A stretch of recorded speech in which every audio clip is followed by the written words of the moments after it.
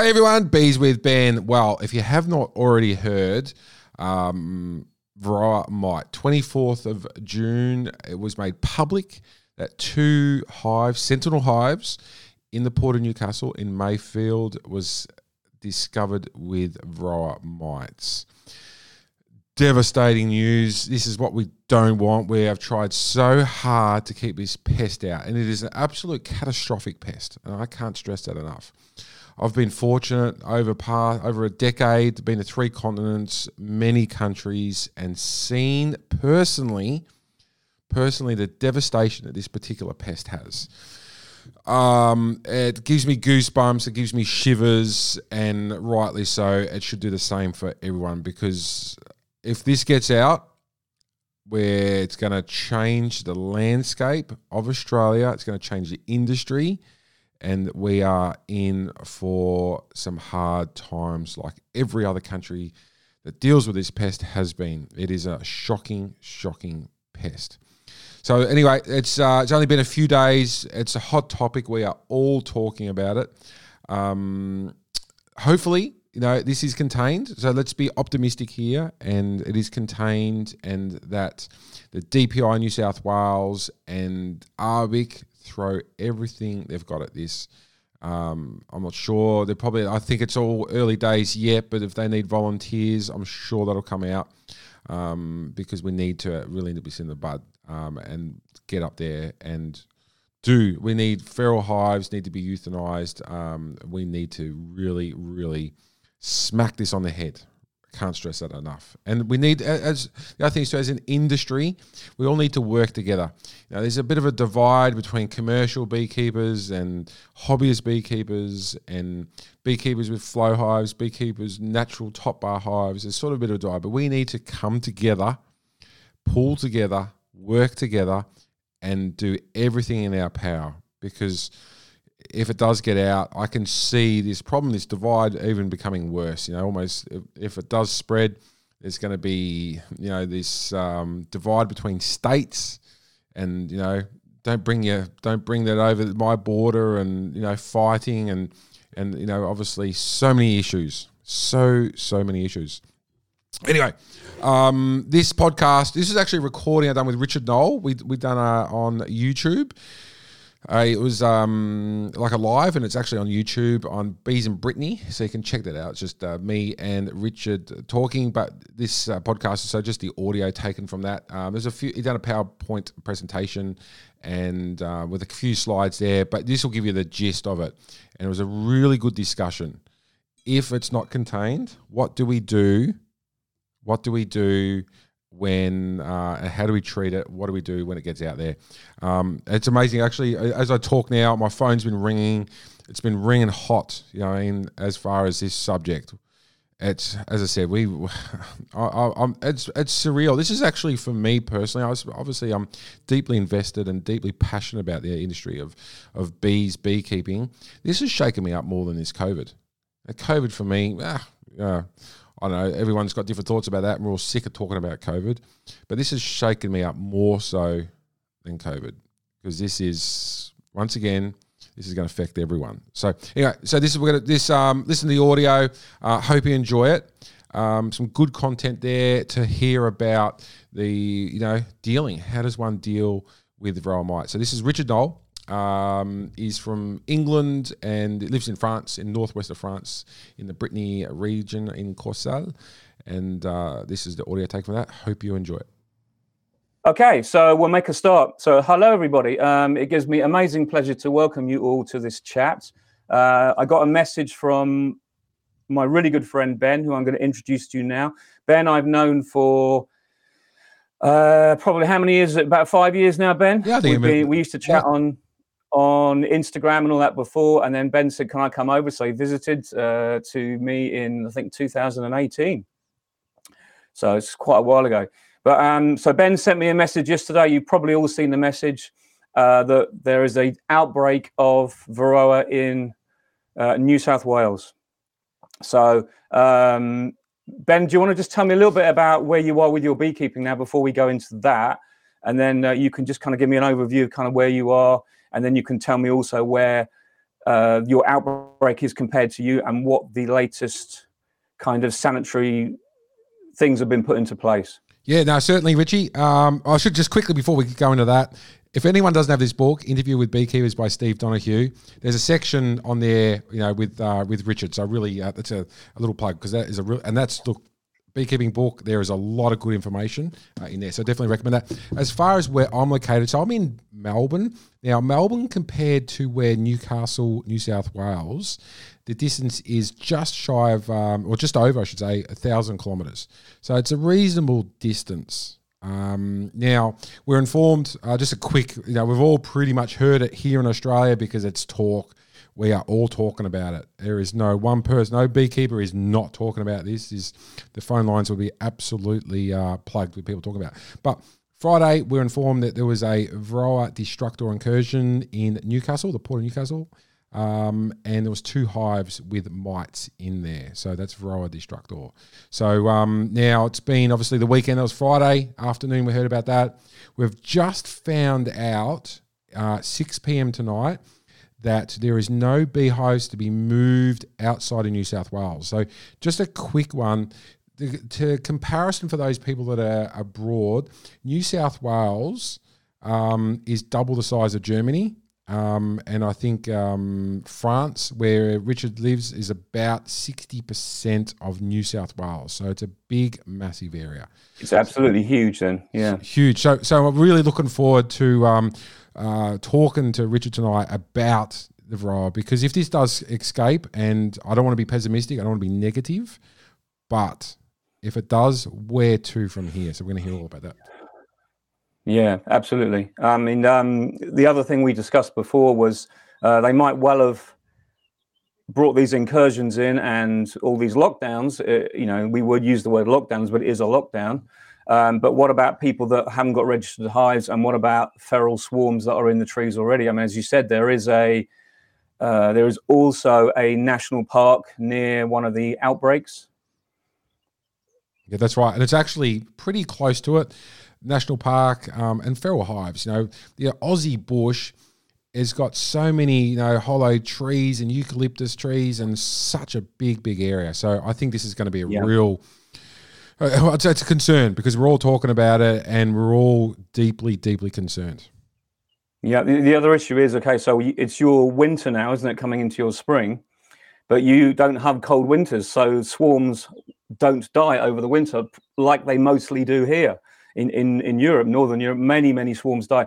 The kind of figures, just briefly, approximately 70% of swarms from colonies that leave the hive don't make it to the following spring. Oh, wow. So that's a massive cut. So, but for you, it's completely different, because everything will live. And because you haven't got mites, they're all going to live because they're healthy. You see what I mean? Exactly. It's like a worst case scenario. Exactly. So that would be my concern. Exactly. And it's okay. So exactly. So I'll just go quickly, just jump in and just say... No, it's great. We've got plenty of time. When you just mentioned about the weather, so I looked at the Newcastle weather. Yesterday, being Saturday, the 25th of June, was 20 degrees full sun. Today, being Sunday, was 21 degrees. And that's middle of winter. Yep. I know. It's the temperatures we just dream of, but as we say in beekeeping, it is what it is. That is what you're contending with. So okay, so I'm gonna give a little presentation, mostly for you guys in Europe. But as I say, with all this presentation, it's all good, always good to refresh. I went through some Varroa stuff last night, and I was like, is that really like that? You can never stop learning about Varroa, because I will say to you now, if you do get a full-blown outbreak and infestation of Varroa in Australia, there is no right answer. There is no way of managing it. Let me rephrase that. There's a way of managing it, but you have to manage it the best you can, because we're all doing the same. And everyone that has got Varroa since it first came out is still doing exactly the same. They're having to change, constantly change, be dynamic, and change the way they manage it in their own apiaries, because every kind of situation is different. I'll show you my model that I use in my talk. When I got some messages yesterday saying, from one of your friends, Ben, said, can you tell me what you do and how you treat? I said, well, it's kind of really a waste of time telling you, because I'm more than happy to tell you, but you're going to have to use different things. I mean, the fact the treatments that we use are so darned expensive now, but the problem is you just have to use them. You know, it's another thing you have to bring into your beekeeping. So I'm going to share my screen. I'm going to give you a little talk on.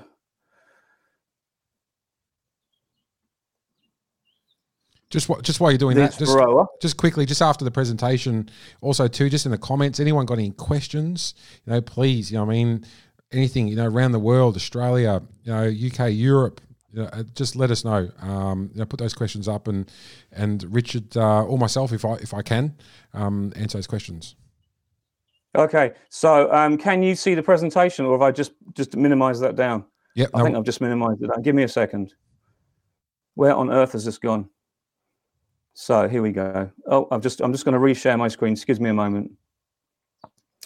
Bear with me. We've got a slight technical problem here. Right, I'm going to have to go back into it. Here we go. Right, can you see that? No, sorry. No, sorry. Can you see that, Ben? No, we're sorry. We can't see that. Okay, just bear with me a minute. I haven't shared my screen properly. Okay, just we'll get back to this. As Richard's just doing that, so don't forget. Okay, right, we're there. There we are. There we are. Okay. We just need to enlarge that screen if you can. Hang on, I'm just. God, I'm struggling here, guys. Just bear with me, please. That's right. That's right. I'll talk away while you're doing that. So as Richard sets that up, this is a real concern. You know, this varroa mite incursion. It's absolutely devastating. And it's going to be a real. Can you guys see that? We can. We certainly can. Yep. Okay, brilliant. Well, we're there. Okay. Right. Can you see that, Ben? Beautiful. Can you tell me what you can see now? Yep. Good to go. Looks good. Okay, brilliant. Okay, I'm just sorry about that. Okay, so Varroa destructor mite. I'm going to give you a little overview of what we have here and how I see it here. Okay, and this is kind of how I have arrived at this point in my beekeeping career. I don't know it all. I haven't got all the answers, and I'm way down on the technical side. I need to know, okay, because I'm always having to relearn stuff. And unfortunately, that's what beekeepers in a new country that's going to get it are going to have to do, okay? So the Varroa destructor mite, by definition, it's an external parasite mite that feeds on honeybees, namely Apis cerana, but for us, Apis mellifera. The disease spreads the disease it spreads are referred to Varrosis, and the mite jumped species in the 1960s, and that's why we've got this problem now. Okay, so what do Varroa mites do to your colonies? They feed from proteins off the bees by piercing between the body parts, and we call this the plates of the bees because they've got this little armored section, and the mites feed between that. So this isn't really a problem if that's all they did. So as they feed, they transfer viruses, and it's the viruses that are the issue. The viruses, at least 5 that are most prevalent, sometimes up to 18, and the most prevalent being deformed wing virus. And that we call this a virus load. You need to get used to the terminology. Bees have a virus load. And at the moment, bees probably haven't got much of a virus load. But for us, we kind of talk about this virus load, and deformed wing virus takes up most of that load, okay? But it changes, and that's the issue. Colonies will become sick and weak over time if you don't do anything about it. And you'll see this evidence. It's called Varrosis, basically sick bees walking across the frame. When bees die, they don't tend to just drop in front of the hive. They tend to fly off and die. It's the natural response for bees to go off somewhere and die. Okay, so bees become more susceptible to other illnesses: European foul brood, American foul brood, nosema, sac brood, colony collapse disorder, all things like that. And I put etc. because there is obviously other issues. You get poor performance, reduced honey gathering, high winter mortality rates. So for us, we have a long period of kind of not dormancy, but when bees don't do much in Northern Europe. And that's when we find bees die. We always say bees probably died of Varroa issues. So that's the problem we have. But you guys are kind of different. So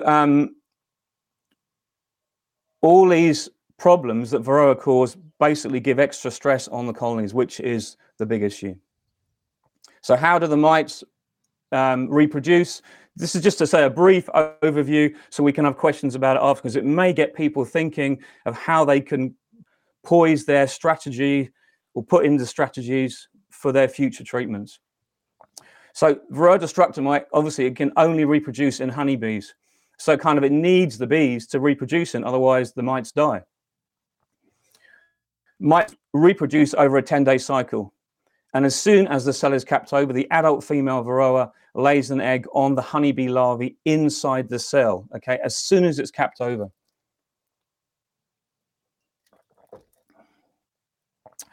Reproductive females preferentially choose drone cells over worker cells, and this gives them a chance for a further quick reproduction. And apparently they can do that over 4 days after the first ones are born, before the drone is born. And obviously, if you imagine, this is actually a useful tool to us, so we can remove drone cells, and hopefully there'll be more, and often there is more young developing Varroa under the cells of drones, so we can yank them out. But that has issues as well. So we have a bank of chemicals that we can use that work in different ways, that are good and bad, that have some greater or lesser effect. But it's important that we kind of look at them regularly and think about the strategies with them. Okay, so one of the most important ones we use, and the ones that's used most worldwide, is Amitraz, and it's on strips, and it's mostly sold as Apivar. Okay, there's organophosphate insecticide, Coumaphos, and checkmate strips, not used so much now, but it sometimes is brought back into the equation. Thymol crystals in sugar or food recipes for bees. So we might use thymolized syrup when we're feeding in the autumn as we put the bees to bed, but it can be used as a kind of treatment during the summer, which is also helpful against nosema, for example. So there is benefits to somebody using some of these things. There's also thymol-based treatments like Apiguard, which you can get as a gel. So that's a really good tool as well. Pyrethroid insecticides, tofluvalinate, I must get that right, as strips as well. We don't use that much here. There is the naturally occurring treatments, formic acid, okay, MAQs, mite away quick strips, they're known as MAQs, which is it's a vapor. You can pour formic acid into your hive if you want to do that, but it's a bit unregulated. Better off using the pads, and you treat your mites for a certain amount of time with these pads, and the acid, basically, it's hard. It's what we call a hard treatment. It does kill a lot of the mites. So oxalic acid, mostly the beekeeper's friend. We vaporize it here. We also use it in a solution that we dribble over the bees in the winter. But the vaporized is probably the safest. Dribbling over the winter is a little bit problematic sometimes. If you do it regularly, you have no problems. But when you've never done it before, you can overdo things and you can easily cause problems. Okay, I'm going to show you all the chemicals that people use and all the treatments, because I think it's fair that you get a cross-section of what's out there and what weapons you have. So essential oils. Some people believe it's a waste of time. Other people swear by it. Okay, you got lemon grass, you got mint, you got thyme, and mineral oils. Some people fog with mineral oils. They believe that that's and it makes the bee, it kills the mite that's on the bee through the same way as you might put olive oil on a tick, that kind of thing. Okay, so hops, that's kind of ongoing. You can buy hop guard strips. That's one of the extractions from hops, because the odor apparently helps against the mites. So people say, I don't believe in it. There is other types of treatments, which is one of the biggest ones is the non-treatment. Okay, so you can leave your bees to fight Varroa and take what comes, and that's the basis of many people's the start of many people's breeding programs. Okay, so you're only breeding from what lives. That's the zero treatment. Okay. You can start your own selection and breeding program where you might treat a little bit, but you start breeding from what seems to do really well amongst your other colonies. So you have to have lots of criteria and lots of traits you select for, and one of them would be strong Varroa resistance.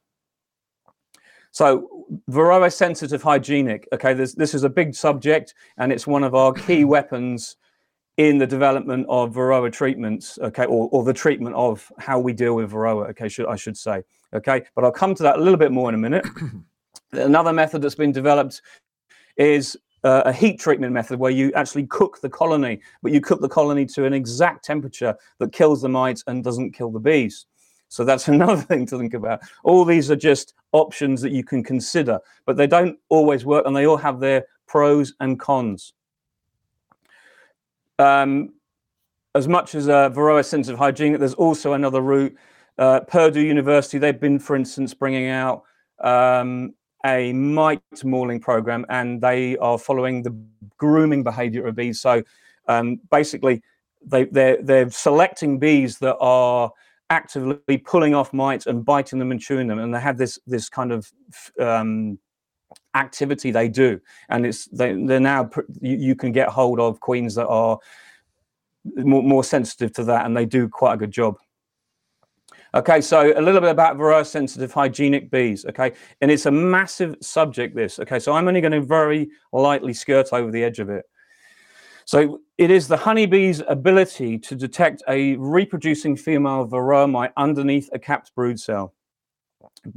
Bees use these different markers to detect the mite's presence, okay, and there is more than one marker that bees use to detect the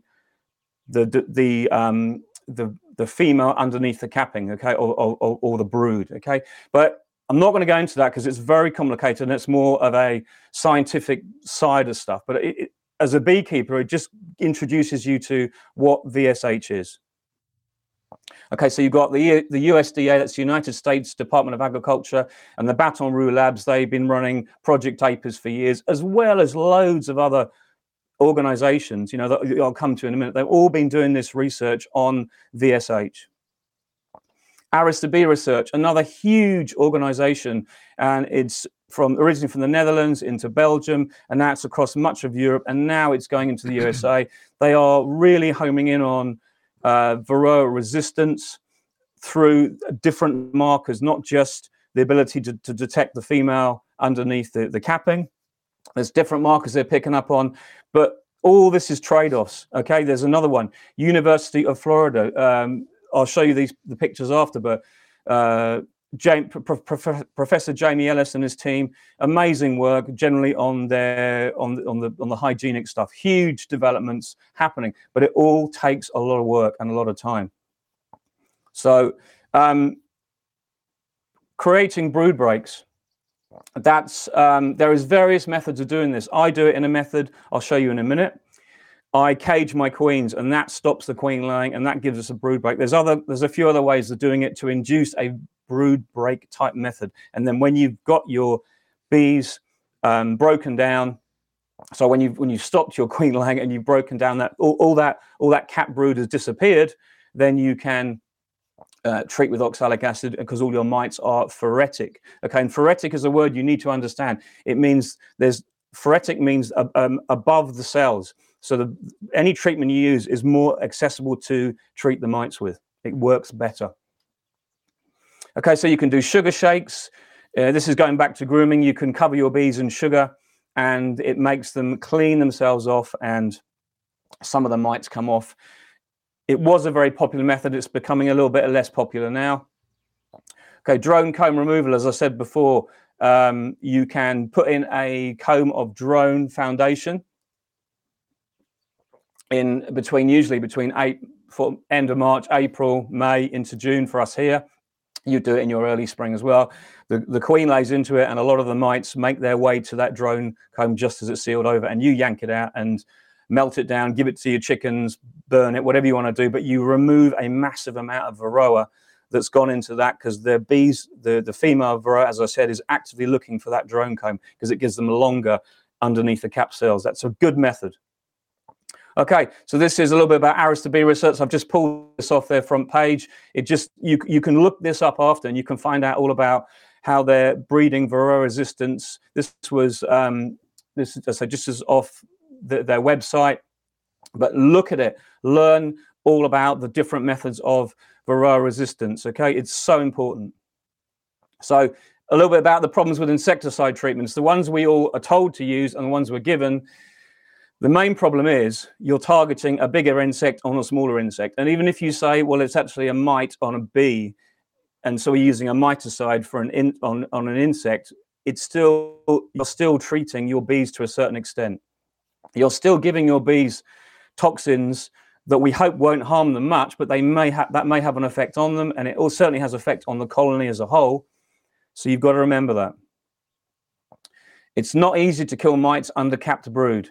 So there's only a few treatments that actually penetrate the brood while the mites are underneath. So you're not going to get it all with certain treatments, like oxalic acid does not kill mites under capped brood. There's evidence of some resistance in many of the synthetic chemicals now. It's kind of variable. Some people say there isn't, some people say there is, but many beekeepers now say that Amitraz isn't working for them. You need to be precise with the treatments, and there's little room for error. You've got to follow the manufacturer's specifications. You've got to know what you're using and how you treat it. It's very, very important. Okay, so Varroa mites are pretty smart cookies. They know when a colony is collapsing, and they hitch a ride on another honeybee to another colony, and we call this jumping ship. So you get to late summer, your colony becomes queenless, and for various reasons, it might be Varroa related.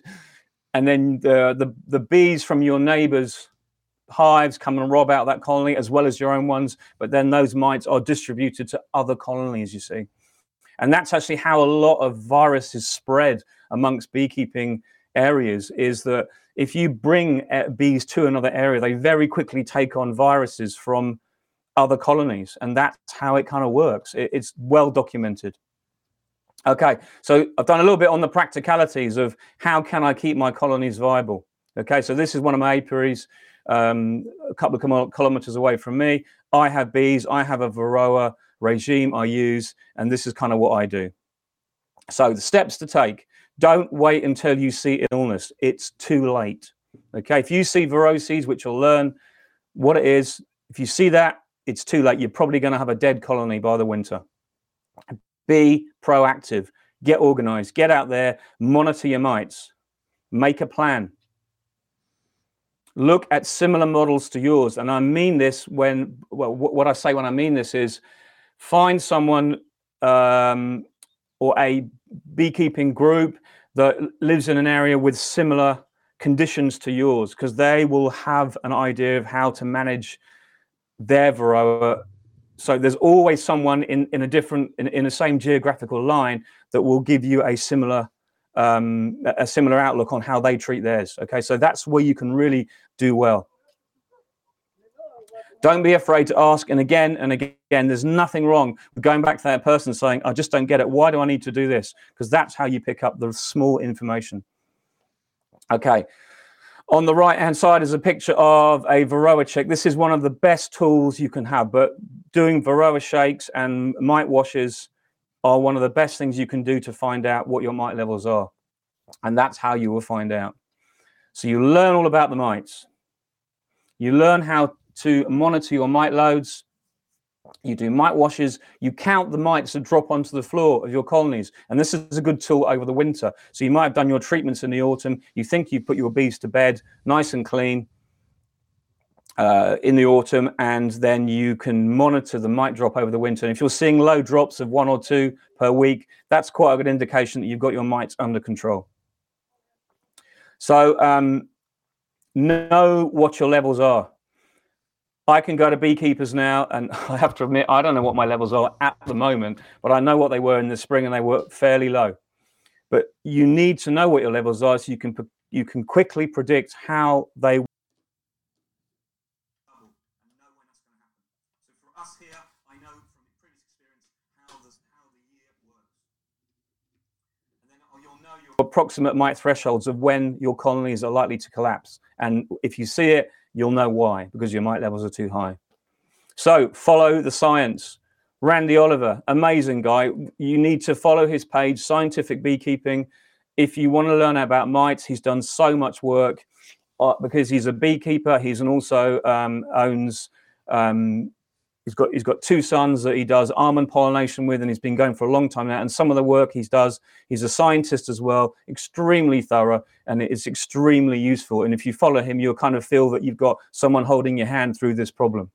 Okay, Professor Jamie Ellis and his team are at Florida University. Sorry, I think Florida University. Complete section there on bees. All they do is have projects to work out bee problems, get onto them, learn them. Dr. Sam Ramsey, fantastic guy. He's just done a doctorship on Varroa, and some of his stuff is really, really good. So I'm just trying to say that get out there and follow the key people. There's loads more people, but these are 3 that I follow because I find they give me loads of help. Okay, it's really important. So you've got local beekeepers that are kind of all our Facebook friends. They're not in the professional realm. They have other jobs. Corey Stevens, Jason Bragg, they both are breeding bees on Varroa sensitive hygienic stock, and they sell their stock. They have issues like we all do. They have good and bad stock, but overall they're doing a fantastic job bringing it all out into the open and trying to crack this problem. So this is my model of beekeeping. This is how I manage my mites in my apiaries, okay? So remember, we have natural brood breaks for us, so we already have a really big advantage for us here. I like to refer to my mite treatments as a 2-year cycle. The first year, you try and get your mite levels down, excuse the spelling. So the following year, you start off with a lower amount, and that's the key objective in all your treatments. You're constantly knocking them down. You're never going to get rid of them. If we could, we wouldn't be here today because they would have just disappeared. But they're always going to be there, and it's keeping them under, keeping them suppressed. That's the key objective. So we have to start somewhere. So I will start from late autumn. You'll see how I'll go through the complete year. The queens have virtually stopped laying for me here. That is virtually November, early December in most years. And we call this period when the colonies are probably at their most broodless. Okay, so that's a time when I go and check quite a few colonies, and I have a look around the apiaries and see when I think, right, we'll do the treatments now. So in November and December, I treat with vaporized oxalic acid. Each colony gets 2 to 3 grams every 5 to 7 days, and I do that for 3 times. This knocks down all the phoretic mites that I mentioned before, the mites that are accessible to the treatment because they're not under the cells, but also hits any remaining mites that emerge after the first and second treatments. So this is me doing oxalic acid treatments. I have a larger sublimator. I'll show you some pictures of the sublimators I have and the ones I've used in the past, but this one is a Sublimox, okay? It's a kind of French brand. Sorry, I correct that. It's sold in France, but it's actually Italian, and it's a European brand. But it's one of many, and there is one that was out for a long time in America and Canada called the Pro Vape, which was very similar to this. But since that, in the last couple of years, there's a lot of even better, new, efficient, similar machines that do the same job, okay? If you want to go onto Cayman Reynolds' website, he's doing quite a few reviews of the latest vaporizers that are coming out. So this is what I do. I use this machine because it allows me to treat a lot of colonies quickly. It takes about 25 seconds per colony. You see there's a little white cap there. I have a spare cap in the bucket, and I put my oxalic acid into the cap, and I invert it into this little bowl, and that bowl then heats up because it's constantly being heated to the correct temperature, and it sublimates the oxalic acid into the hive. So everything inside gets coated. I foam off the front of the hive, as you can see, and then I put we have a tray. These are Nico plastic trays, and I have a tray that closes off the bottom of the hive. So I can monitor my mite drop. I can monitor the mite drop in the winter with these trays as well, and I can close the colonies off. So for me, it works well. So that's what I do.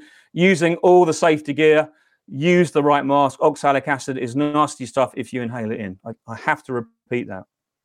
So December, January, and February, I've done my oxalic treatment in the autumn because I believe I got my mite numbers down in the summer, and I'll show you how I do that now. But into the later part of the year, all I do is monitor the floor drop from overwintered colonies. If mite numbers are high, I'll retreat them for three times over 5 to 7 days. and then each time I'll knock those remaining mites back. But I don't usually have to treat after the November, December treatment. It's vitally important you start your spring with low numbers.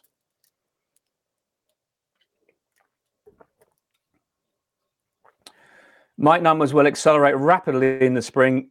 If they're high when you start, you're on a hiding to nothing. You ain't going to control them because you've lost it. The problem is controlling them in the spring, because you can't get good treatments into the brood because you're often doing things like collecting honey, which is quite important when you have bees. So March, April, May, June, the bees generally keep outgrowing the mites in numbers, okay? The bees proliferate. However, the mite numbers are still growing, underlying numbers are rising, but you kind of accept that because we're doing beekeeping now and we want to have honey and we want to do splits and all this kind of stuff. We want our bees to keep going, and we kind of not forget about mites, we just put them on the hold. So I get to July and August, which is next 2 weeks' time, this all starts to mean. This is what we call the crossover months.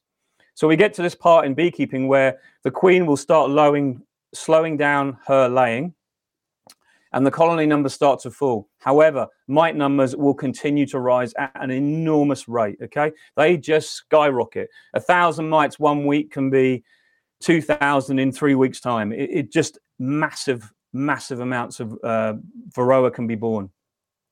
So for me, in early July, as our nectar flow is finishing, which will be in about 2 weeks, I'm caging my queens to give a forced brood break. So I'm going to put that queen in a cage to stop her laying. And that means I'm changing all the mites. All the mites in my colonies will have to become phoretic because there'll be no brood for them to hide under. And at the same time, I'm making splits with the strong colonies that I already have because they were low in mites earlier in the year. I treat my nucleus colonies I've made with Afavar strips, and that's what I use in my nukes because it just makes very easy. But I will also give them an oxalic acid treatment because often they're in the same apiaries that I'm treating my main hives, my production hives with. So I leave my queens caged for 21 days minimum before I treat it before I treat the mites. And I say 21 days minimum because if there's a little bit of brood, a little bit of drone brood in the colonies, that takes 24 days before that hatches out. But by the time we get to July, the queens and the bees have stopped producing most of their drones. The drones are finished for the year, really, by late June. So I give it all at least one hit. But if you only can get one hit in because of time scale, don't forget you're really busy that time of year. And having to treat with oxalic acid is quite hard because it's hot. You've got all the gear on. You haven't got much time because you're trying to harvest honey. It's just very difficult to hold it together. It might be windy, which makes treatments very difficult. But it works if you can get a good treatment. If you can do 2 treatments, it's a massive success. Okay, so this is how I treat my bees. I've done a video on this about the treatment I do. So if you want to log on to my YouTube channel, you will find it. And I tell you about how I do it. But that basically is the cage I put into the frame. The bees can access the queen both sides. So you can see right through the cage. And that's the key to it for me. This is why these cages work well. I've tried other cages. But what I'm doing is I'm working with the bees here.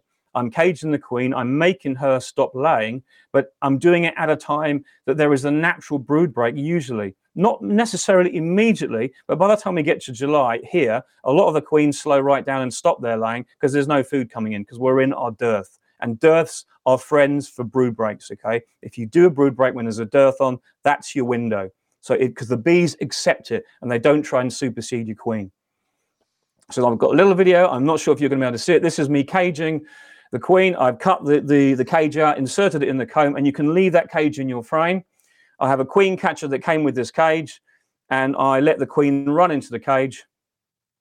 She walks in, all easy to do.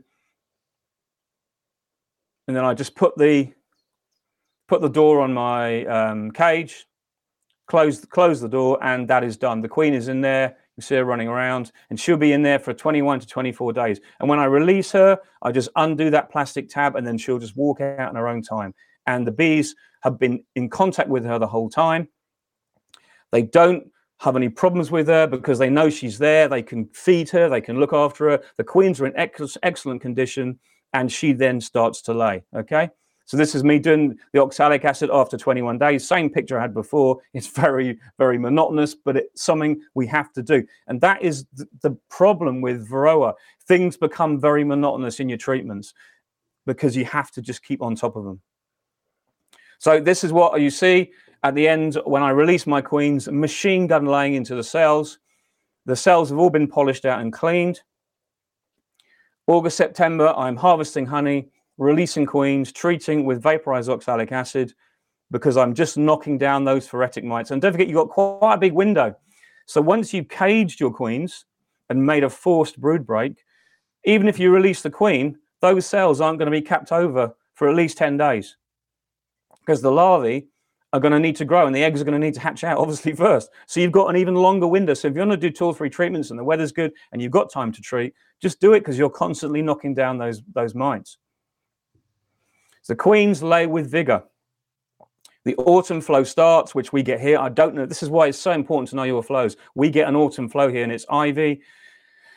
Ours starts in usually around September, but by that time, my queens have obviously laid a lot of new eggs and a lot of winter bees. But I feed them as well a little bit, and I give them proteins, and that's when I give them a pollen patty, because there is still pollen in the hives because the queens haven't been laying, but it just keeps everything really going well. So I'll just talk about this briefly. Brood breaks have other advantages, and Jamie Ellis talks about this quite a bit. If you're removing all the brood, a natural way of removing all the brood, it's like your colony becomes queenless. All the cells that had brood in become empty. And what do the bees do with empty cells? They clean them out. They polish the cells, and it's considered one way of possibly controlling brood diseases and renewing comb. It's almost like doing, we call a shook swarm, because you're removing everything, all the pathogens and contaminants in that colony, and the bees will keep it out. So when the queen does lay and when the brood is starting to emerge, all you see is sheets of clean bees. And I believe it helps in that way. That's the oxalic acid. I obviously use quite a bit, but you can buy it really cheaply. It costs literally probably 5 to 10 cents per hive to treat, as opposed to probably maybe 5 or 6 euros per treatment per Amatraz strip. So to let you know, Amatraz is a great treatment, but it's not cheap. I wanted to show you a couple of vaporizers. So I really champion this. This is a vaporizer called GazVap. It's a very small portable vaporizer that runs off a chef's blowtorch. You can contact them and buy direct from them. It's a cottage industry, but the vaporizer is absolutely fantastic, because you can treat, if you've got, I would say it's probably more aimed at between maybe 5 to 10 hives, because I find that I use this, for instance, if I've got a small amount of hives in one apiary, or if I'm treating a cell builder, because I like to treat my cell builders after all that brood hatch that I put in the cell builder. I give it a quick vape with this, and it takes out all the mites instantly, because they're all phoretic mites. But it's a great piece of kit, and it's not expensive. And if you're looking to start thinking about equipment, this is one of the vaporizers you should be buying, because it's a brilliant tool to just have in your truck. So I started off when I first had bees. I bought myself a Varox vaporizer. You can still buy this one now. It's a vaporizing pan. It runs on a car battery, and you can get probably 20 to 30 treatments with that. So it's a kind of maybe a little bit more 20 to 40 hive owner. That will help you treat with oxalic acid with that. It works really well, rugged, reliable. No problems at all. This is the Sublimox machine I have. I've actually just picked up a second one, because my other one, I've used it so much. I need to build sustainability into or reliability into my beekeeping loop. And I can't afford to not have a vaporizer at the crucial time, because if I didn't have the ability to treat my bees after I've caged my queens, it would be a disaster, because all the mites would just start going back under the cappings. So you've got to cover yourself a bit. You've got to think and plan. So this is Randy Oliver's page, scientificbeekeeping.com. You can subscribe, you can contribute towards his costs. Fantastic guy. Go on site and check it out. You will learn so much. He explains about mite loads. There's calculators on there to help you calculate syrups and things like that. Absolutely brilliant. So varroa mites, I'm going to end on this, okay? This is kind of a bit, take it as you find it, okay? But I want to explain something that's happened here. And since I started beekeeping, you have a phenomenon that is outside the hive. Okay, so worldwide, there are many beekeeping groups, some pro-treatment, some against treatment. Whatever you decide to do, you will have people agreeing with you and disagreeing with your approach. So take it as an opportunity to learn all the points from their point of view, as well as yours, as well as your friends you support, and remain open-minded. There may just be something that you pick up that helps you, and that is fundamentally what we should all be doing. Working together is the only solution. The bees do it, and so should we. Richie, that was a fantastic presentation. And I've just got to say, probably the biggest take-home thing here is for us in Australia, we've got to keep these little buggers out, because that seems like a lot of hard work and with no real answers. And it just gives me goosebumps and shivers, because we don't want these things here. And and sorry for any country. Absolutely. Yeah, and sorry for any country. I'm just going to try and end my screen share. I don't want to lose us all. No, that's right. As you're doing that, it's that's definitely a take home, to let us all know. Now there is some amazing questions here. Did you want to do some questions now, Richie? Yeah, I'm absolutely fine. I mean, I'm sorry. It threw me. I was so organized, and I lost my thread at the start there, and it completely blew me away. I was like, oh my God, this is terrible. I wanted to be so professional. We got there in the end. But I just wanted to give you guys a complete overview of how I kind of see it, because there is no answer. There is no right answer. The other thing I wanted to say was, this is all topical, but people are very similarly compared varroa to COVID. You're never going to get rid of it now. We have to learn to live with it. That's it. But let's just come away from that. Let's take some questions. Yeah. So there's lots of, and just a lot of people saying hello to us both. So we can't say hello to fantastic. Everyone. So just thank you, everyone. So just scrolling down here. I did see one here from Southern Cross Bees. Hi, Ben and Richard. Out of interest, worst case scenario, how long would it take to get from Melbourne to Newcastle? So it's about 1,000 kilometres. Now correct me if I'm wrong here, Richie, is without any beekeepers moving their hives, so no migratory beekeepers, the mites will move 3 to 6 kilometres per year. Is that correct? Yep. I would say something like that, yeah. So isn't that interesting? So it's our beekeepers that we're moving hives, as migratory, moving around. So we're spreading the disease. So that's very interesting.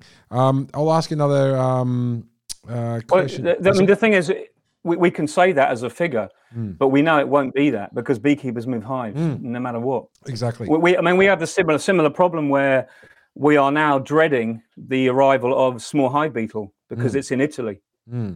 And they can actually fly 30 to 40 kilometers. Yes. Yeah. I've seen them in Hawaii, what they do. It's just amazing, but we don't know, because our case study here is different. We don't know whether when they get here, they'll be as much as a pain as they are in another place. But we don't want to find out. But there's only so much you can do. And it is very worrying. Yeah, no, certainly. Very worrying for us, because, No, so it certainly is. There's a statement here. To be honest, I'm surprised we have not heard anything official from the Department of Agriculture in Victoria. Now, just I suppose in their defence, now whether there is a defence or not, we found out Friday afternoon, government workers don't usually work Saturday, Sundays. We can't expect them to work, or if they will be working, there will be staff working on this, as there has been in Newcastle. So, but we're about to, this week is the week to hear lots about it. I've got another question here. Are there any set flow times in Australia? Australia is massive. So as I said, New South Wales, so one state is twice as big as all of Germany. So to give you an idea. We're just going through the questions here.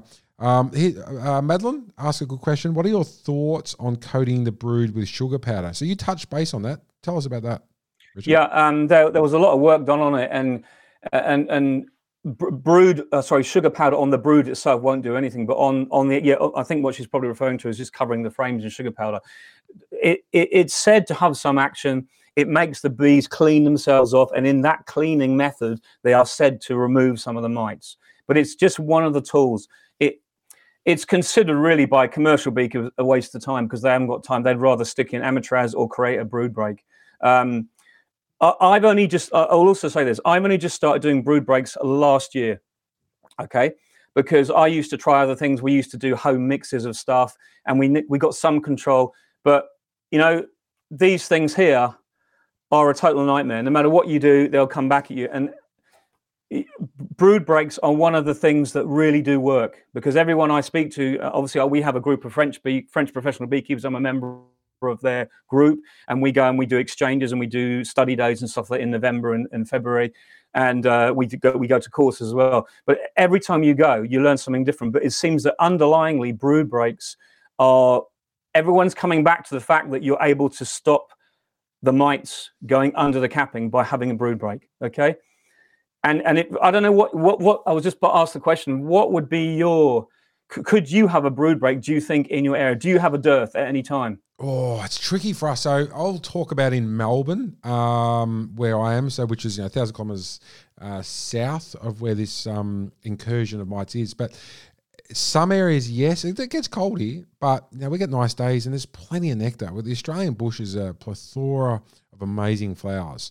So I think I have some hives that go broodless, but some that don't. So it's really, but New South Wales, I was talking to a beekeeper up there, Peter, and he was saying that their fireweed is coming out in flower now. So they're the middle of winter. So that's where it's going to be tricky. So answer that question, Richie, I don't think it does. Other beekeepers are going to know more up in that side of town, but generally not. Yeah. I mean, but the thing is, you only need 21 to 24 days of the queen cage. It doesn't mean that you, let me put it another way. I mentioned before that it's the best scenario to have a dearth, okay? But it doesn't mean you have to. You just have to have a period when there's not much around.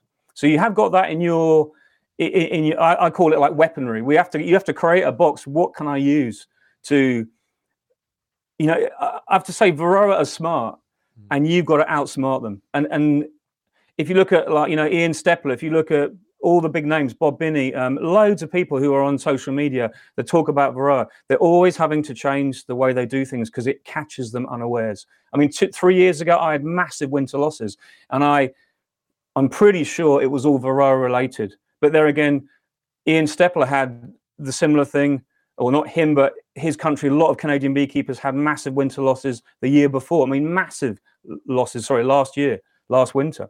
I mean, and it's, whatever you do in beekeeping, you can do this because you always sprinkle a bit of Varroa in that's causing the issues. The number one thing is keeping your mites down, because everything. Who is it said that?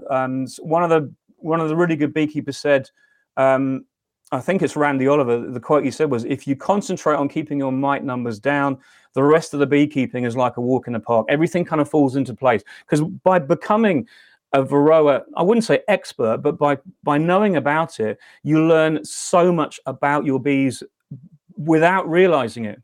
You learn technically about the brood raising times, about phoretic mite, all these little things that will expand your knowledge. It's kind of a journey, and I hope that you Australian guys aren't going to be forced into that journey, but you've got us to hopefully pass on what we've learned. And I'm pretty sure that most guys, and I'd be the same, haven't even bothered thinking about Varroa because it doesn't affect them. Yeah, they probably know nothing about it, and they've got to take it all on board. They're suddenly, like I had this email, like I said to you before, I've had this email yesterday that said, what do I do? How do I treat? It's not a question of how do I treat? It's what have you got first? Where are you? What do you think will work? Let's look at what's available. It's such a tricky subject, And we've had it so easy in Australia, and hopefully we continue to have it easy. Oh, mate, you make me sick, mate. You used to say to me, "Oh, well, I just turn up and chuck the highs down." I'm like, "Oh, I've treated Varroa the 50th time."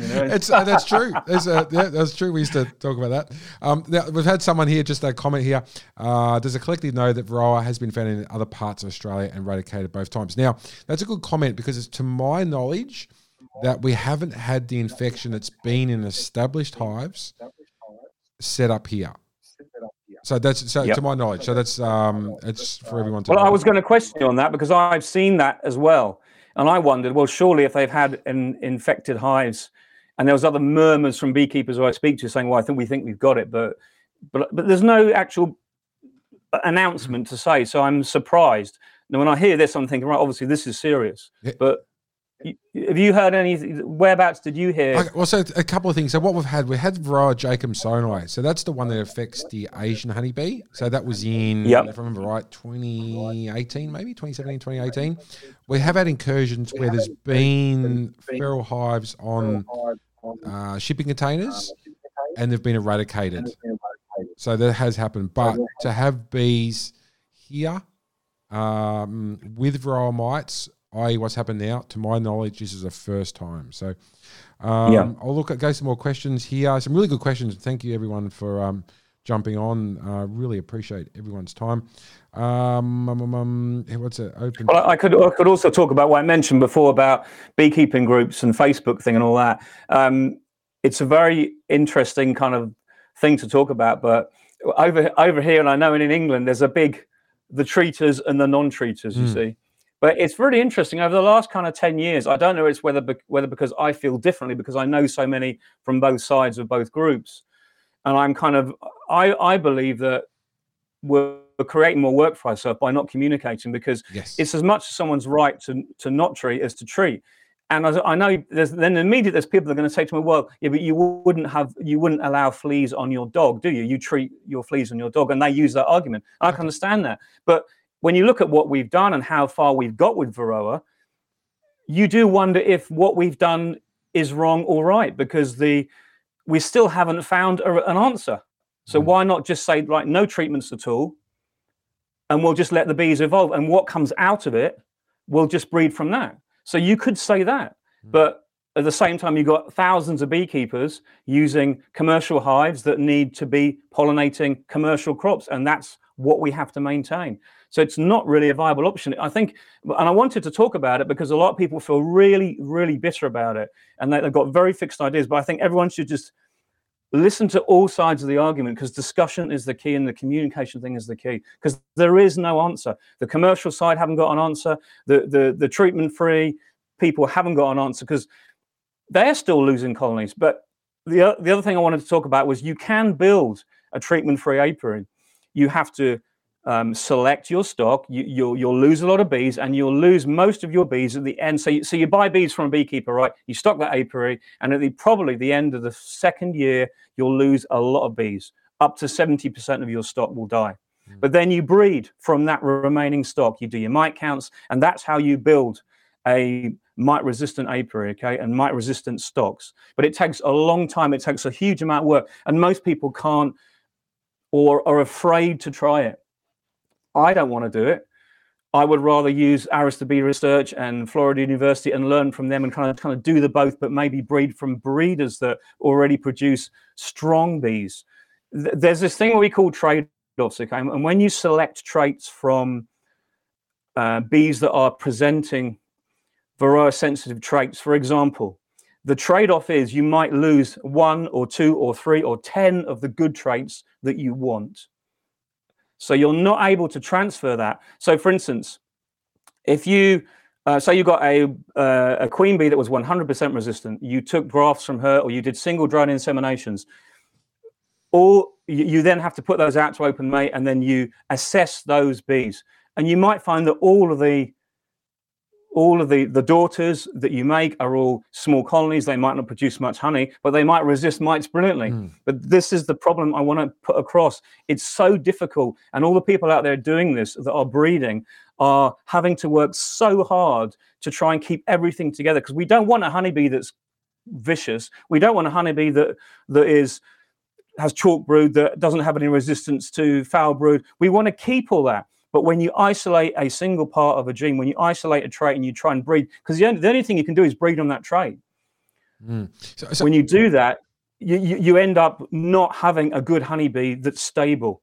That's interesting. You lose a lot of the other things. It's called trade-offs, and that's what we're seeing now. Interesting. Carry on. So interesting you mentioned that, because good question here from Honey Source in Geelong. Richard, how important to you do you find the breed of bee compared to genetically selected queens? So I suppose what's asking is there I know you prefer the Buckfast strain of bee, is that correct? Yeah. Is all your stock Buckfast? Is that all you're using?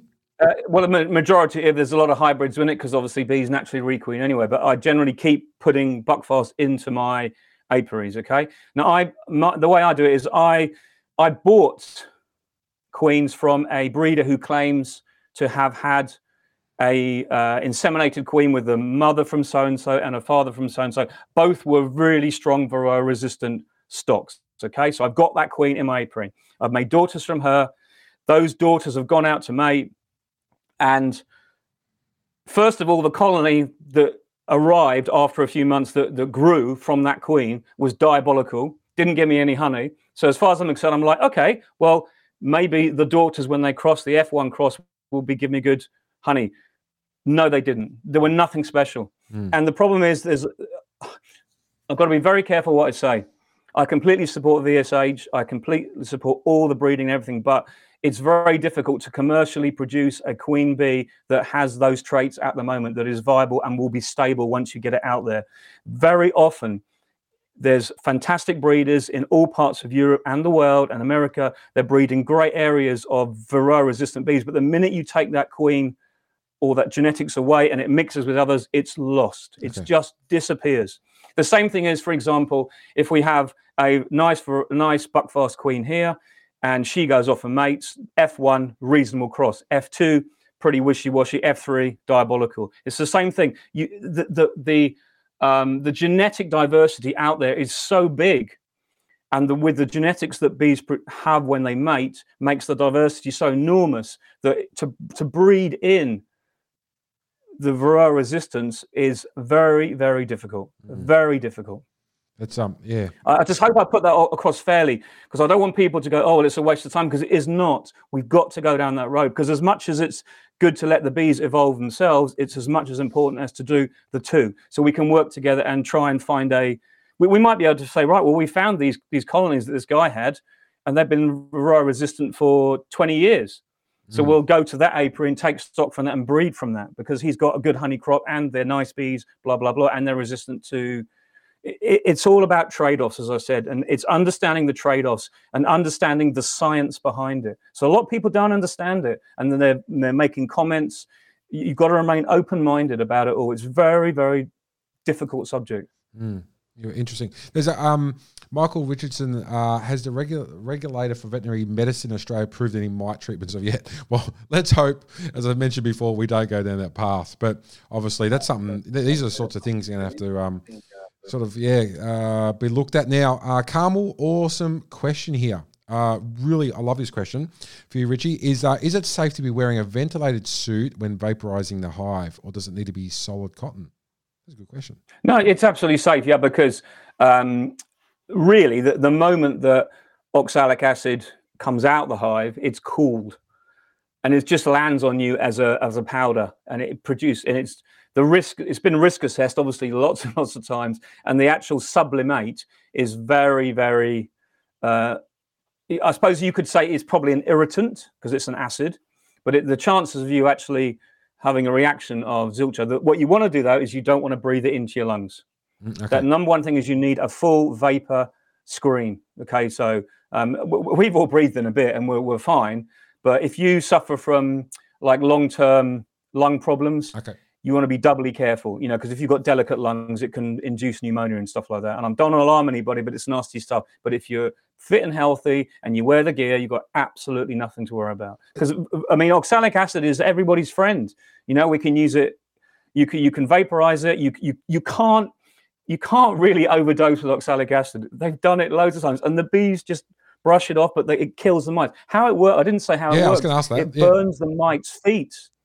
So when the mites walk over oxalic acid, that you've sublimated the hive. Don't forget, when you gas the hive or sublimate it, gas isn't the right word, but it's like you're gassing it. When you sublimate the hive, you coat every single part of the inside of that hive with a coating of fine sublimate oxalic acid. And the mites walk over that because they walk all over the frame and they get their feet burnt. And that's why the mite drop happens between 4 and 5 days after you've treated it. So you might go back the next day and say, well, there's no mites. You go, great. 2 days later, there's because the mites starve and they can't feed. So you actually, it's like a physical treatment rather than really a chemical treatment, but it's also a soft treatment. Oxalic acid is cheap. It works really well if you know how to use it, and it's very, it's effective and easy to apply. So a few questions on that, because to my knowledge, oxalic acid is a natural occurring, we find in our fruit and vegetables, like leafy greens. It's actually spinach. an organic chemical. Yeah, it's organic. Interesting. So in saying that's organic, and tell us about that, Richie. So when treating oxalic acid, we can do that on a honey flow when there's honey in the box. There's no adverse effects as opposed to the strips. So tell us about that. Okay. At this stage, America have just legalized the use of oxalic acid while you've got your supers on, okay? But in certain states, Okay, I believe, okay? So that's why I say keep on touch of Randy Oliver's website, places like that. See, but that doesn't affect us here in Europe, and it doesn't affect you in Australia. You'll have your own veterinary service who will dictate what you can and cannot do and when. So they will be hurriedly thinking, right, what are we going to say? What are we going to bring out? They might, I mean, they've had a while. They know it's coming. No, don't get me wrong. Any good government will know that they've got a veterinary service. Will know they'll have to have that in the wings of have some information to give to you guys. But oxalic acid is one of those treatments where I shouldn't say this, but I'm going to. But a lot of the big chemical companies don't like it because it works. Okay. Do you know what I mean? It's good to know. And as I said, I shouldn't say that, and do what you want to do, but it works. Oxalic acid is the beekeeper's friend. It's cheap. It means that everyone can treat hives and manage their varroa to a certain extent with that treatment. I'm not saying it's the only thing you should use. I'm saying it's one of the options, but it's a really good option. A really good option. So now, regards to those strips, I think it's the Apistan, or is it the Apivar? You can't. Apivar, probably. Yeah, Apivar. So when you're using the Apivar, Richie, when you apply that, you can't. How long is that strip staying there for? How does it work? And you can't do that. Okay, so Apivar is like what we call a systemic chemical. It goes through the hive and through the bees, get it into their system. Everyone takes it on, but it's. I'm not going to be able to tell you the exact chemical makeup, but it is. You put a strip on. There's a leaflet that comes with it. You drop your strips into the brood nest, and you put so many strips per brood nest. So, for example, I think mostly it's 2 strips per brood nest, and that's the thing. There is a little bit of kind of flexibility in this, and the strips are impregnated with the chemical, so that you can't really overkill or sort of overdose your bees. But if you put, say, 10 strips in, you'd probably kill your colony. Okay. And what happens is the bees, the varroa mites die under the capping, and also they drop off the colony, and the bees will clean a lot of them out because they're not moving quickly and they're virtually dead. So the actual chemical action kills the mites. But as I said before, you're also treating your bees. It's just to someone who's treatment free, the thought of putting Apivar or Amitraz onto your bees is a complete no-no. I mean, to organic beekeepers, even oxalic acid is really kind of a bit touchy because they don't like putting, because it's still technically a treatment. So there's so many echelons of what people consider treatment and non-treatment, you see. And some people just literally like to leave their hives and let nature take its course. And the majority of times they end up with a dead colony in the next spring. That's because of other issues. And that's what winds up other beekeepers, because they go, well, is that really fair that they can let their numbers build up so that when their colony dies, my bees come and rob that out, and I give my bees a massive dose of varroa after I've spent all summer working my butt off cleaning up my bees, and I've got a mite bomb that's just exploded in my hives when I didn't want to in September. You know, it's like it's that question. So Richard, so jumping on using that particular chemical, using the Apivar, doesn't that continuous use build up in the beeswax? Well, that's why I did digress a bit. I apologize, but I think it's something like 28 days or 6 weeks period that you put the Apivar in and you monitor it and then take it out after, and you have to get the strips. You have to return them and they'll be, but correctly disposed of, because they still contain a bit. But the whole idea is you give a treatment of a specified time for a specified dose. Okay. And then you remove the strips after. They say that if you leave the strips in, it will lead to long-term resistance problems. Wow. Okay. So. Okay. And that is why it's very important to have another chemical in the wings that you can try maybe once every 2 or 3 years, or not use anything for a year. Use brood break. I'm just trying to get across that it's such a complicated issue. I mean, there is thymol. I mean, I use thymolized syrup, and I think it's great because you can mix it at home. It's cost peanuts. I have to say, price is a big issue in this. Definitely. Apivar treatments cost a lot of money. Definitely.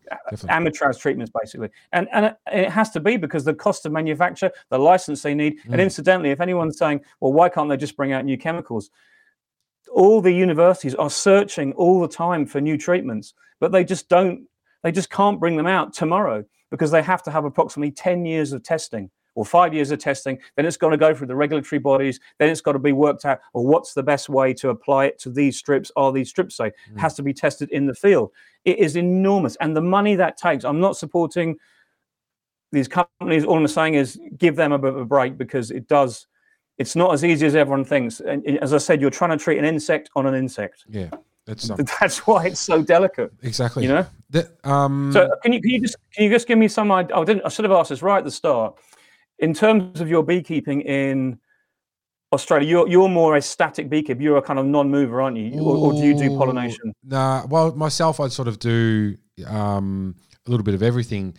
But there are a lot of beekeepers. Shortly in the next 6 weeks, we have, I think it's about 250,000 hives across 4 states move their hives onto almond pollination. I think our almonds, I think is almost as big or getting up there, getting close to California. I think the size, the almond pollination, so that's where we'll get all mixed, which is actually a good point. That girl, 7-Eleven, put a message in. I'm in Whyalla, a beautiful part of the world in South Australia there. What are my chances of having varroa mite show up in Port Augusta? Now, a couple of things.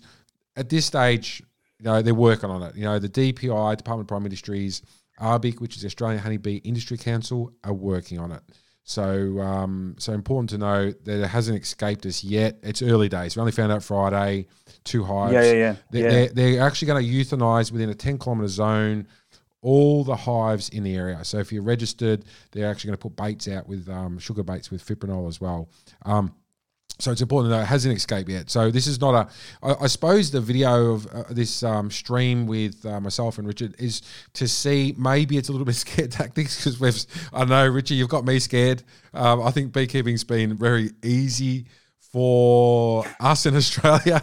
Hopefully it continues to be that way, but it's important to know what happens. Commercial beekeeping, and if we have varroa mites, commercial beekeeping is going to change. It really, really will. So. Yeah, well, it will, and that's the thing that we haven't really talked about is how will it change? But every beekeeper will have to reassess what they do. If they, you can't do nothing. You can be treatment free, but I think the majority of people who keep bees generally treat their bees in some way, whether it's they select, whether it's or whether they use chemicals. But and I don't want all these people. Oh well, you can't assume, but that's what I see here. Most people do generally treat their bees, okay. But the people in Australia are going to have to. I've always known it. Ever since I've been beekeeping here, there's always been the varroa thing, and I didn't know much about it when I first started. I still say I don't know much about it, but I have an idea of how I can live with it and keep on working with it. But it is going to fundamentally change things because commercial beekeepers are going to have to price in treatments. They're going to work out, well, if I'm on the almonds there, and I usually go to thereafter, what's my load going to be there? It's going to take also years of experience with what their model is to be able to manage we call it integrated pest management protocol. Yeah. And it is, that's the word I should have said ages ago, is integrated pest management. Because the reason why I asked you before about what you do and are you static, because I don't generally know, and I don't know if the people in Europe know how many people move bees to almond pollination, for example, in the spring. So your spring is about to start, and they'll be moving bees in a couple of weeks. But what do they generally pollinate after the almonds? Do they go different places, or? Well, so after the almonds, what the big commercial beekeepers go is canola, which is equivalent to, I think, to your rapeseed. There's that, and then other various. If they're pollinators, if they're running their bee hives for pollination, you've got apples, pears, berries, that type of thing. But usually, a lot of our eucalyptus species start coming through, close to Christmas, after Christmas, Banksia, and so we've got a lot of that flora after then. So it's pretty. You can go pretty much one thing to the next. You've got to do a bit of coverage. For you, for example, could you say how many nectar flows you would try and take hold of? You might crop a honey crop from. How many nectar flows would you probably work? I think for myself 4. 4 would be one. 4? About 4, Yeah, 4? okay. Yeah. Because where I am, you see, in Brittany, we only have about 2 that we can generally harvest Crop honey off. from. Okay. But because of that, it enables other things like queen rearing and things in between. And the 2 flows we have are quite good in most years. Yes. So it gives us less options. But for example, beekeepers I know in the south or mid France, they, for instance, start on the spring flowers, then they move to the acacia, then they do the lime, or they do lime and chestnut, then they do the heather. So they might have 5 crops and sunflowers as well, 5 or 6. So I see what you're saying, but how they do their mite treatments is very similar. That I don't know how they fit it all in. You know, it's, as I said before, about giving the bees that continue. If you, one of the fundamental things yesterday, is a guy in Florida I know, he's a really nice beekeeper, and he was kind of like championing what we're talking about today, saying, don't forget that one of the 2 pillars of beekeeping are strong queens and good genetics. And let's just go back and forget all this worry about treatments and worry about everything else. If you've got really good bees and good genetics, you're gonna go a long way to dealing with Varroa. I should have said that right at the start. Yeah, true. Because I've just been saying. So what I do is I buy a breeder queen or 2 or 3 every year from a breeder in Europe, a buckfast breeder. They select for all the traits. They select for strength of colony, you know, prolificness, Varroa resistance, but not as a specific trait. So I believe myself that you can go a long way to dealing with Varroa with having just strong colonies, and prolific colonies. Because if you imagine, if you've got mites, but the bees suppress them a little bit, and your other colony is just racing away, you're going to have a big colony with lots of broods, going to have less mites per brood area. So that's kind of how you can think about it. And if you're always working on that way, and you're always working with big colonies that are strong, you go a long way to dealing with all the issues. A long way to dealing with the issues. But what we've discussed before is what I would say for probably just okay bees. You know, we've all got them. I mean, there's amongst my bees, there's good bees and bad bees. They're not all fantastic colonies.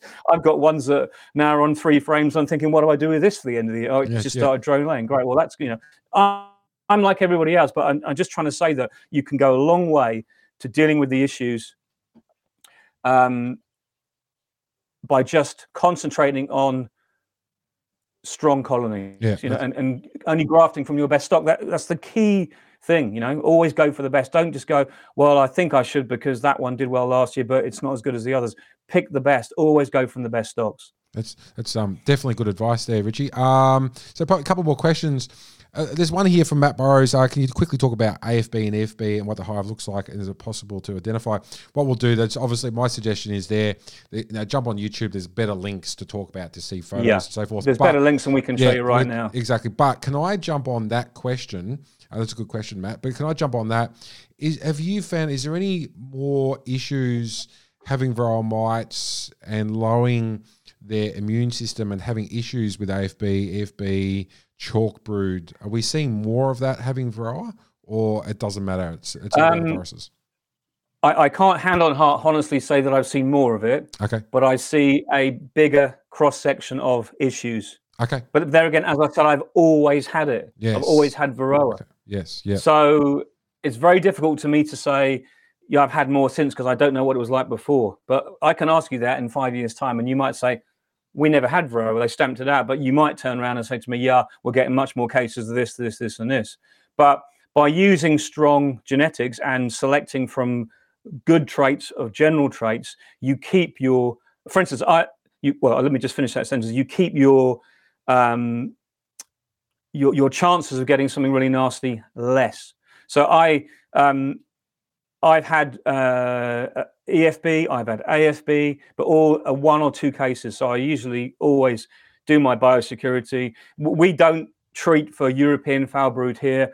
We obviously, in some countries you can. In America, you can treat with tetracycline, I think, you know, antibiotics. Yep. We don't do that here in Europe. It's totally banned. I don't know what the situation is in Australia, because they seem to think that it just generally masks the issue, and later on it bubbles up again. So we just crash and burn. If it's a European foul brood, our criteria is either to a shook swarm, If it's a severe case, you take all the frames and burn them, and you kill the colony as well. Obviously, kill the colony first. American foulbrood, you kill the colony straight away and then scorch the frames. That's the number one treatment. But for things like chalk brood, I haven't seen chalk brood in my apiaries for years because I always breed from a non-chalk brood queen. Stock. Okay. Yep. That's the simplest way. Chalk brood is one of the easiest things to breed out. You know, the funny thing is I only usually see chalk brood if I get a swarm going into a box and that box cleans out all the mummies, because that's why the colony died previously. It was and they'll clean it all out and you see all these mummies on the bottom. But I can't honestly say that Varroa gives more, but if you imagine a colony being stressed, it's the stress issue that you've got to think about. If you can remove some stress and you don't have Varroa always aggravating that colony, one of the things they think that bees might have developed is that they become more swarmier, because when they swarm, they get themselves a natural brood break. You see, that's interesting. So and in the wild, I think I can't remember the guy's name. Sorry, I should remember his name. They've proven, there's a lot of work done, proven that bees that swarm more often generally have less mite load because they have a natural brood break. That's with the Africanized the problem bees. is we don't want swarming bees. We want bees in our hives, not in the trees. Not in the tree. That's right. So and that's the Africanized bees. They do quite well, obviously, because they keep on got that swarming behaviour. Yep. They do that. Just a couple more things, and then we may. Yeah, someone just said put them in a box. Tom Seeley. So I couldn't remember his name. Professor Tom Seeley. He's done a lot of work on. If you can read his books, the Honeybee Democracy. Yeah, brilliant. Fantastic books. A lot of work on his kind of model of just how bees do cope with Varroa, and it's really interesting. As I said, it doesn't mean you have to agree with it. It just means you need to take it on board and think about it, because everyone has their own point of view, and that's what's important. Yeah. It's just being open-minded. But sorry, carry on. Yes, yeah, no, so interesting. So a couple of things here. Lovely comment here from Path to Passive Prosperity. This is so interesting. I'm not a beekeeper, but so glad I'm in this discussion. Much better than listening to this than a centralized report on the TV news. Thank you. That's really good. You know, here someone's not a beekeeper. That's it. I mean, the thing is, we are kind of beekeepers, you know, from both sides of the scale, both sides of the sea. And there's a long way between us. But isn't it amazing? We've got similar issues to discuss, that we're all kind of focusing on this issue. We have the issue. You might have it. But there's so much debate in this issue. But the fundamental thing is we can work together, and science can fix most of the problems. Yeah, definitely. Lovely comment from Joe Murphy too. Wishing you the best down under a very difficult time, and that it is. You know, my phone's. Yeah, I mean, can I just say I haven't really said much myself, but. I know I commented in the video that after you posted yesterday to me, but I'm so upset for you guys, because I know and I know we talked about we're really scared now after my presentation there, but that's nothing. But it's not until you're actually on the ground doing the work. And if I didn't have to deal with Varroa, you know, our lives would be so much easier. I would have more colonies. Definitely. I would have probably more honey, better honey crops, all the things I talked about. I am just like, you know, I'll give you the scenario of we have Asian hornet here as well. Okay. Which you might have seen some of the videos I've done. Yes. That is a problem for us as well, but it's another thing we have to deal with. So in northern Brittany right now, and most of northern Europe, we have Asian hornet, we have Varroa mite, but we don't have small hive beetle. Okay. Do you have small hive beetle in Australia yet? We certainly do. So it's pretty much most places except for Tasmania and Western Australia. But yeah, we've got it in all Victoria. They get smashed with it. I think with very similar to Hawaii, Queensland, Northern New South Wales, Queensland. Northern New South Wales, Queensland. They get it bad because of the high humidity. So they do really bad with the African small hive beetle. Yeah. Okay, so I've just seen a comment come in from Ian Stepley. Just said, "Good morning. How did the Varroa get into the hives?" Okay. You asked me the other day. A couple of things. You carry on first. But The good question. I would say if they want to trace it, they probably can, because they can do a genetic genome study of the line of the Varroa, because there is different types of subspecies of the same group that they can detect. They'll know where it came from. Yeah, and they're actually doing that from a factual report. They're actually doing that this weekend, testing that and testing obviously any of the viruses and things they're carrying. But what's happened, and this is due to COVID. So this is a bit of a speculation here, but I thought it was actually very interesting and quite fascinating. Because of COVID, a lot of the shipping containers coming out of overseas, and there's the talks obviously coming out of Shanghai, China, or Guangzhou, Shenzhen, and the containers, obviously, the ships aren't moving as regularly. They're actually staying in port, staying on land, staying at the factories. The hives, a swarm has moved in. It's able to establish a lot better, put stores on in that current country of origin, and made its way to Australia as a bigger colony. Because the ones we've had previously, which has been, I think I know about 4, they've been really weak colonies. So now that's the thing is, at this moment, we don't know where ground zero is. We don't know where that original hive is. As I said, we've got the Department of Prime Industries and the Australian Honeybee Industry Council working their butts off. I've got to also, too, just quickly jump in, important that we really push this. We've heard for the last hour and 20-odd minutes talking to Richie about this, all these treatments and all these problems and colonies dying. We need to throw everything we can at this. We need the Prime Minister. He needs to have a letter sitting there tomorrow morning, Monday morning, when he gets to work and act. I don't know what else. I can jump in there as well and say, please. If we'd have done that with the Asian hornet when it came to France, because that came in on shipping containers as well, and they reckon it was just 2 queens that came in on a shipping container near the port of Bordeaux, in the Gironde area. If they'd have thrown everything at it, even if it was a year after, because we got about 40 kilometers dispersal the first year, they could have found it.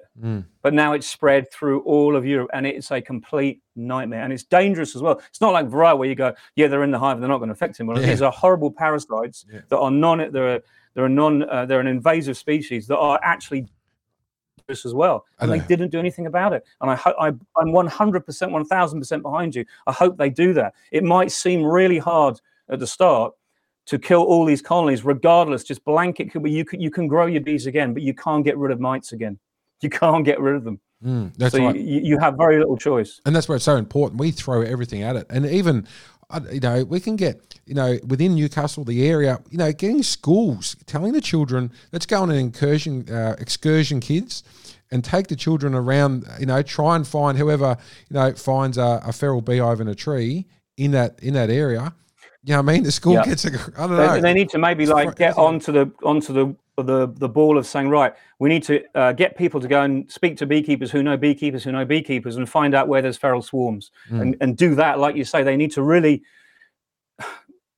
I'm not going to say that expression, but they need to be intensively searching for feral swarms. Yes, intensively. And they need to fell trees, whatever they need to do, because it's worth it at this stage. Exactly. It's worth it. But I did say to you before we went online, I said, one thing I will say is, I hope that I don't hope you get it, but if you do get it, I hope that they just say, right, we've got it now. Now we're going to support the beekeepers to deal with it the best we can. Because if you keep saying to people, you've got to destroy, and it never goes away, it's devastating, because it's not coming to terms with reality. That's what I'm saying. But at the start, you've got to do everything you possibly can to try and contain it. Everything. It doesn't matter how severe it seems. Burn trees, take swarm, whatever you need to do, destroy colonies. You just have to do it, because it's that much of a pain to us. I wouldn't wish it on anybody. Yeah, it's absolutely devastating. There's a good message just coming through here. Tell the people about the Purple Hive Project. Absolutely fascinating technology using artificial intelligence, using cameras to detect the bees going in and out of the hive if there's an abnormality, i.e. a Varroa mite on there. So that's some great things. But unfortunately, I think it's in Melbourne. I think there's 2 hives. I don't quote me on that. I'm not sure. But obviously, this is in New South Wales. There's been other things as well. There's one called Varroa Gate, where they have a treatment that is on the door, and as the bee goes in, it wipes some of the treatment on it. And some people use magnets. There's different they don't really work that well, but it's interesting to look at it and to understand that it's a possibility.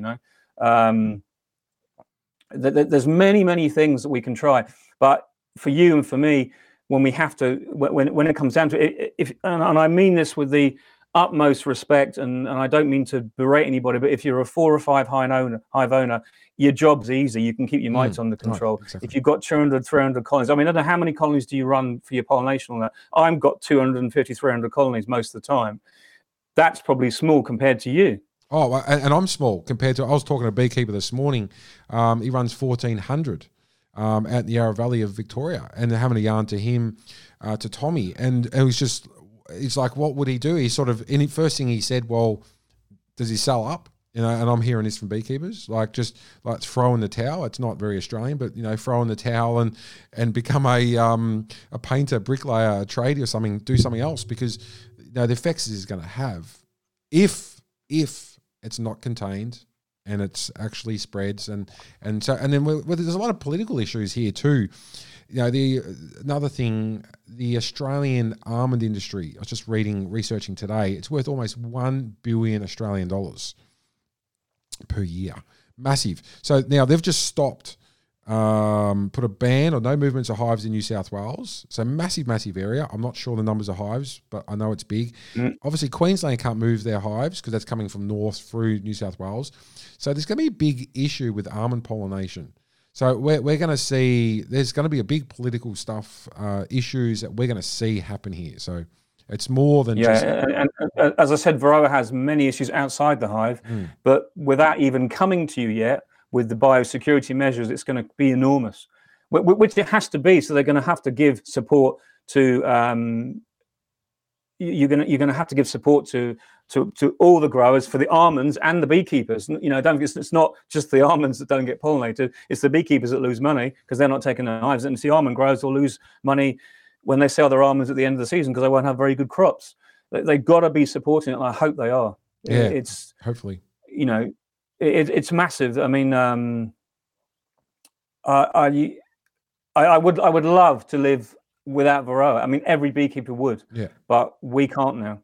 Yeah. Unless science turns up the books, there may be some treatment that they may well bring in that just kills the mites. But we just haven't found that silver bullet.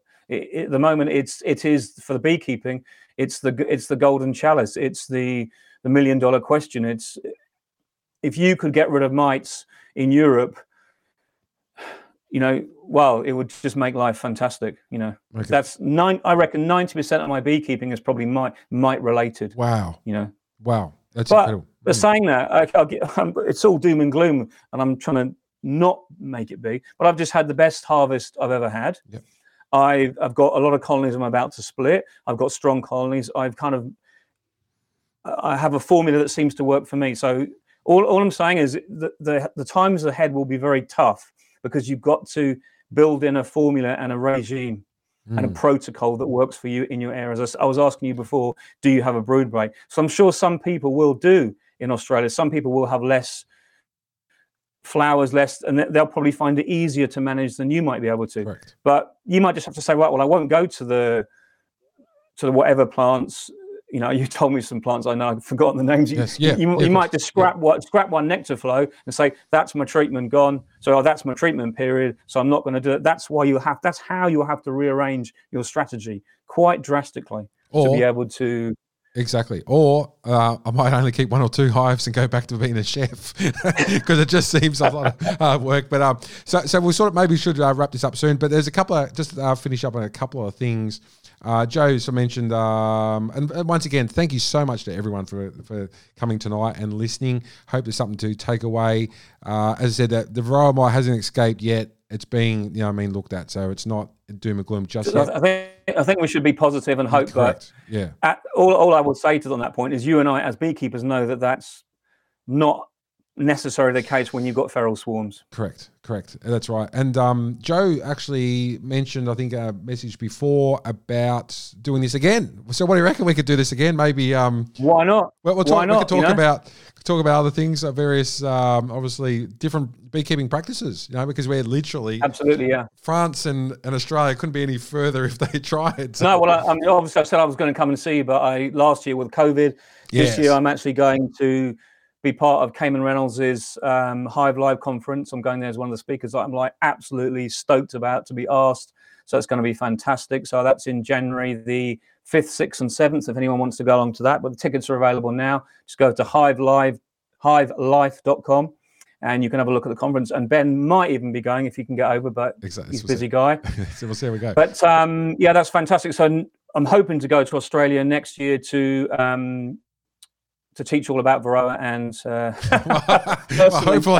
hopefully we can. But I won't have to because you're not going to have it. Let's be positive. That's true. Exactly. That's true. Also, to your social media channels, platforms, Richard. Yeah, I'm on Twitter at Bees in Brittany. I'm on YouTube, obviously this channel.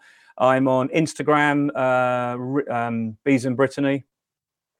Yeah, I can, and also Facebook as Richard Knoll, but trying to keep up with all the social media is difficult. I think you'll agree, Ben. It's just a nightmare. Yeah. And you're not on TikTok? I look at my hourly rate. I'm often 8 hours a day on my phone. It's crazy. You're not on TikTok? Yeah. I thought you'd be on TikTok, weren't you, Richie? No, I'm not. I love the idea of it, but you know what? I'm kind of one of these people where I kind of like to be controlling what I do fairly well, so I can't do half of it. Yeah, I mean, I'm either in or I'm out, if you know what I mean. And one thing I will say is a lot, and you probably find this as well, and it's a difficult thing as a beekeeper who kind of does quite a bit of social media. You get invited to so many to like so many people's websites, to be part of so many groups, and you just have to kind of distance yourself because you just physically cannot be part of all these groups, because it's wonderful to meet all these people across the world. But at the end of the day, you've only got one pair of eyes, one brain, and one pair of hands, and you can't physically do it. You know, I get people texting me all the time out of the blue saying, oh, I've got this colony. How should I requeen it? And I'm like, well, and I try and reply. Yeah, you do the best you can. Yeah. But it's just so difficult, you know, because you've got to keep bees. That's what we're here for. Exactly. You know, it's getting that balance, you know. Yeah. So totally agree. No, for sure. So I'll ask the question in terms of your beekeeping area. Do you have a beekeeping group that you are joined to?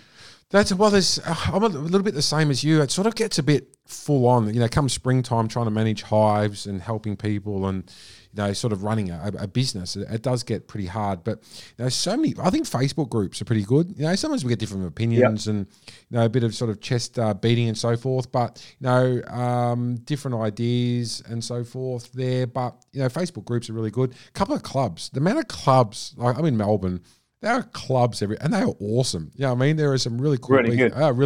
So there's lots there. There's one I could almost walk to. Actually, I could walk to. Brilliant. It's only a couple of kilometres away. So the clubs are good, but it's good. And I think for those listening, you sort of got running a couple of hives, or even, I mean, as Richard mentioned today in this presentation, talk to people. You know, I mean, it's talk to people and find out, you know, what works for one person may not work for another. So I actually like it. My trade is a chef. I can cook you the best, you know, food, you know, the best. And you let me cook it when you stayed here. You didn't offer to take over. I don't usually tell I'll keep that quiet. I'll let you do the cooking. But, you know, I can cook the best, but it may not be for you. So, and that's the same as with beekeeping. Yeah. So, and I think it's important that we respect everyone's viewpoints and work together. And we need to work together on this. And I can't stress this enough. We need to stop this. I don't know, anyone's got Albanese's personal number. We need to call him tomorrow. We need politicians. Well, there will be someone. That's what this is so great. You've got a lot of people watching this, and a lot of people will watch it. You can post the link to the YouTube channel. It'll be up on the YouTube channel very shortly after. And there will be someone who will know someone who will know someone who can get 100%. That message for this interview across. And it's all about amplifying if enough people say, we've got to do something now, do the best we can. Exactly. Because if they don't do it, it's lost. That's it. You know, you've got that one chance. One chance. I couldn't agree more. That's we've got to throw everything at it. I say it's the same here for Asian hornet. And we get these horrible hornets that are constantly weakening our hives, that they give stress. I've told probably a lot of people all about it, but they invaded from Asia. They came in on a boat of China in a container, very similar scenario. Okay, and they could have done something about it when it first came in, but they didn't, and now it's spread through all of Europe. And that's another invasive species. And around the world, invasive species are crossing boundaries all the time. And that's why we're supposed to have biosecurity things in place. But when they get through and they don't do anything about it, you're like, how can this happen? How could we have got to the problem we have now, because for us, it's another major thing here. It really is. You know, we've got Varroa and Asian hornet, and most of the year, it's not a problem. It's just late in the summer when the queens are laying there. After I've done my brood breaks, what happens is the colonies of hornets build up, and then they hawk in front of your hives and stress your colonies out when they're supposed to be gathering autumn pollen, because they've got these massive amounts of colonies. So the numbers of hornets in the colonies at that time of year are at their peak, because they've grown all year. And that's the time when your bees are crucially making your winter bees. So you get rid of all the mites, and then along come the Asian hornet and then stresses your colony. So the queen stops flying. So like you've done one thing and then you've got the other. What I'm trying to say is it's mind-blowing the work we do as beekeepers, because we are beekeepers and we are sentinels for nature. We are out there, we are seeing it, we are doing it, we are experiencing kind of what the bees are, and we are representing them in some respects, and we should be kind of being able to shout at the people that be to say, this is what we need, because when we got the proof, we have the proof. Exactly. You know, we know what Varroa are going to do. Exactly. We know the problems they're going to cause you. Exactly. And I think I agree. And I think keeping a fish tank seems a lot easier, doesn't it? Let's I'll tell you what, we better shut it up. It's been absolute. Thank you so much, Richard. That's absolutely amazing. Thank you everyone for listening. What we're going to do is we're going to do this again shortly, maybe 1, 2, 3, 4 weeks. Do a bit of a review. Yeah, awesome. And we'll do this again because this is absolutely fantastic. I've learned a lot. Yeah, and once again, I apologise to everybody for my low-tech approach at the start, and I'm sorry if I screwed up a bit on the there was not a problem at all. File to share, but I never noticed. Hopefully it all came out clear, because I just wanted to put across what I do here so you can have some idea, and I really hope that you don't get your Varroa into Australia, because boy, man, your beekeeping will change fundamentally. Yeah. Anyway, I'm going to end this broadcast. Thank you, everyone. Everyone, be well. All the best. You take care. Take care. It's not over yet. We want to be positive. Let's end it on that. Yeah. Take care. Take care. All the best. Bye for now. Take care. Bye. Wow. That was absolutely full on listening to that. Whew. Well, that's a big sigh, isn't it? Let's hope we keep it out. Obviously, information is going to come out all the time, updated information. There is a bit of, obviously, hearsay, Chinese whispers, what's not facts, but that's why it's important that we hear the facts and we do everything we can. Until next time, take care of yourself, take care of each other, and obviously take care of those bees. Bye for now.